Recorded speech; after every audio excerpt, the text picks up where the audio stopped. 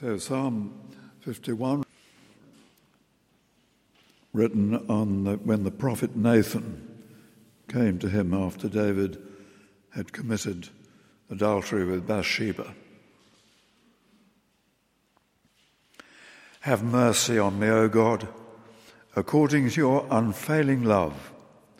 According to your great compassion, blot out my transgressions, wash away all my iniquity, and cleanse me from my sin. For I know my transgressions, and my sin is always before me. Against you only have I sinned, and done what is evil in your sight, so that you are proved right when you speak, and justified when you judge. Surely I was sinful at birth, sinful from the time my mother conceived me.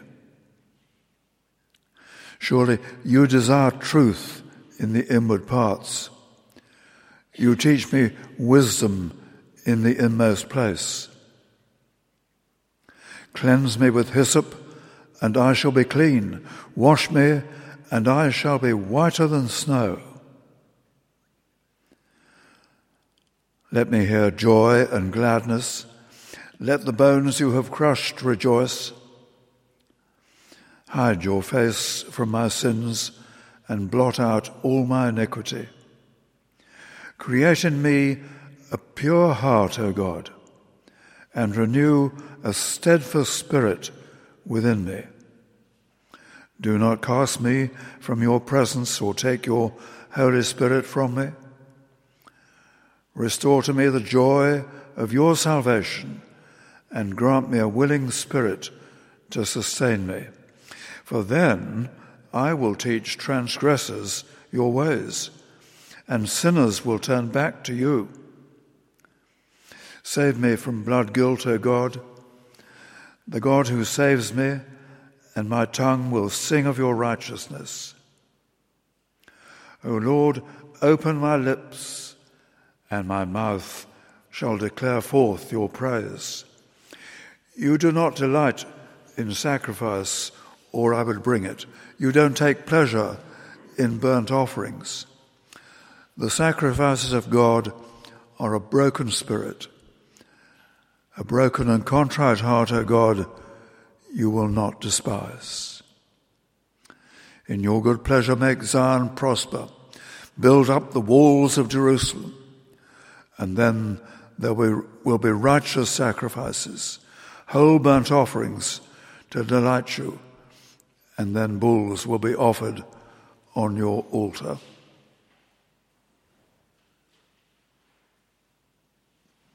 This is the word of the Lord.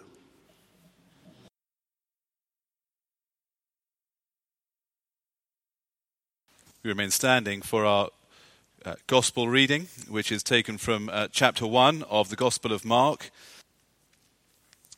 And I shall be beginning at verse 9. Praise to you, O Christ, King of eternal glory. The Lord is a great God. Oh, that today you would listen to his voice. Harden not your hearts. Praise to you, O Christ, King of eternal glory. Hear the gospel of our Lord Jesus Christ according to Mark. Glory to you, O Lord. At that time Jesus came from Nazareth in Galilee and was baptized by John in the Jordan. As Jesus was coming up out of the water, he saw heaven being torn open and the Spirit descending on him like a dove. And a voice came from heaven, "You are my Son, whom I love. With you I am well pleased." At once the Spirit sent him out into the desert, and he was in the desert for 40 days, being tempted by Satan. He was with the wild animals, and angels attended him. After John was put in prison, Jesus went into Galilee, proclaiming the good news of God. "The time has come," he said. "The kingdom of God is near. repent and believe the good news. This is the gospel of the Lord. Praise to you, O Christ. Lent indeed is a time when Christians have for many, many centuries called on one another to a particular focus on repentance. I wonder what crosses your mind when you hear the word repentance. Perhaps we think of a one-off thing we do occasionally for the big sins, the one-off mistakes. Perhaps we think of it as something that is inherently joyless, perhaps even humiliating, perhaps even shameful. I was very struck this week. I read one Bible commentator say this: repentance from the beginning of time to this present hour has been and remains the most positive word from the heart of God. The most positive word from the heart of God. I think what he means is this. It's striking, isn't it, from Mark's Gospel? When Jesus comes to earth with the kingdom of God in his hands to give, what are the first words of his public ministry? Mark records them for us. The first words of his public ministry: the kingdom of God is at hand. Repent and believe. In other words, repent, do you see, is an invitation. It's God's invitation from his heart to rebels to turn back to him. That, of course, is what repentance means. It means to return. Many of you will know the Old Testament word for repentance is literally the word shuv. It's the verb to return. Return. When God calls us to repent, he invites us to return home. It is therefore supremely a word of hope. There is a home to return to, Jesus is saying. There is a welcome to be received. God, whom we jilted for other gods, wants us back. Indeed, he invites us back. Repentance is the invitation to reorientate ourselves towards God, to be restored into a relationship with him, and indeed to have our rebellious hearts renewed. One person I was reading this week said this: could there be any hope more beautiful than to believe that someday our hearts will be totally free from impurity of any kind? He went on to say this is the most radical claim of all the claims in the gospel. Repentance is the means by which we receive this hope. And it is the means by which we grow in its fulfillment as we continually respond to God's invitation to return to him.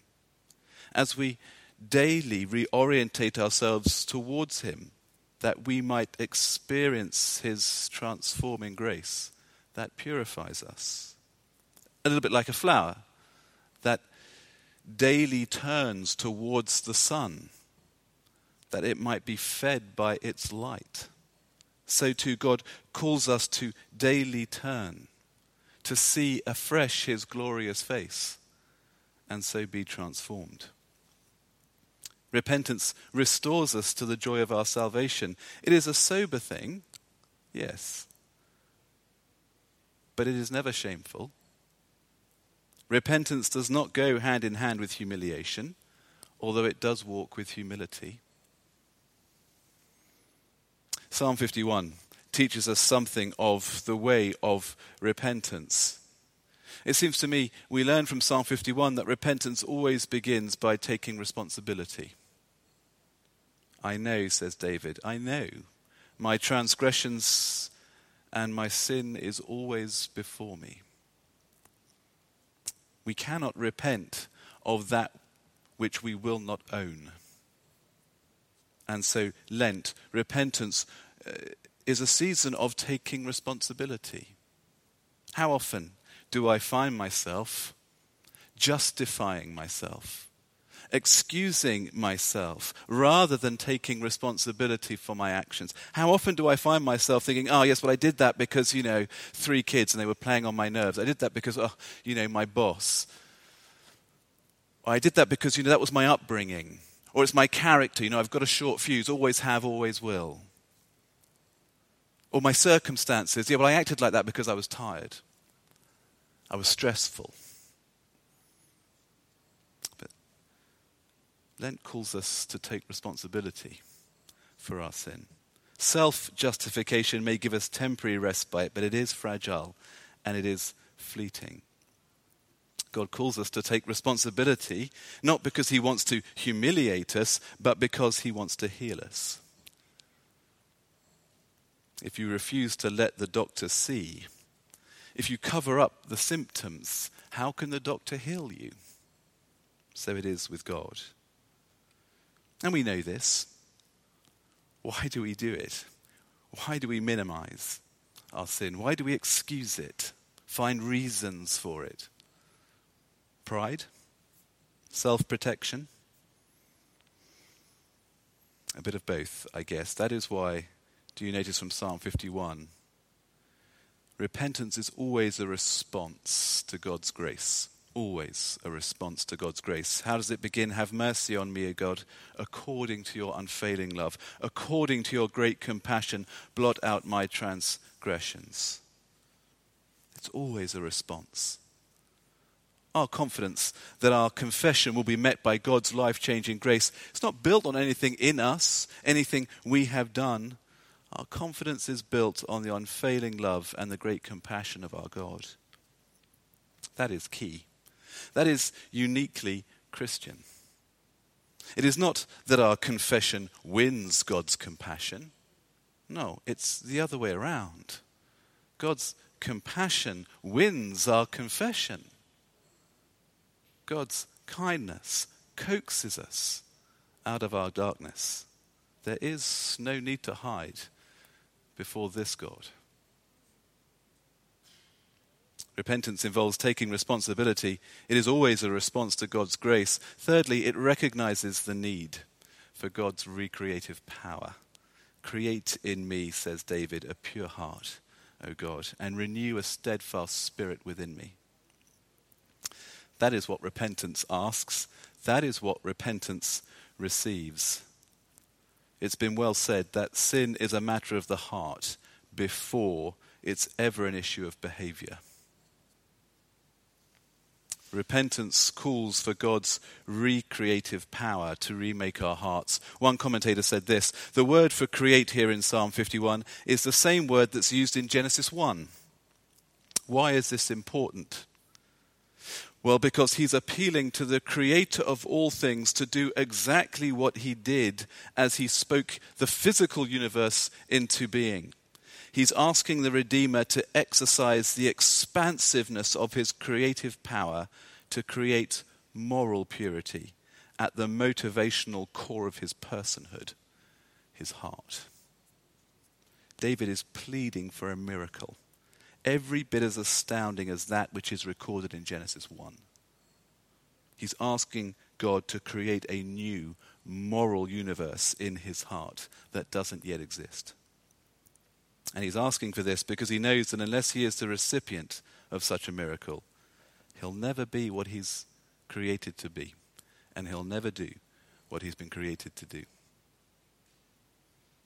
Repentance asks this, and God answers such a prayer. And what a relief that is. It relieves us as you go through Psalm 51. It relieves us physically, relieves us spiritually, and as Psalm 51 closes, it releases us into ministry. So this Lent, historically a season of repentance, holds out the possibility of restoration, renewal, relief, and release. As our repentance, motivated by the grace of God, is met by the joy of the experience of the ever compassionate God. God. The experience of his forgiveness and the experience of his power to renew in the image of his Son. God, give us the grace to daily turn afresh to this God. Amen.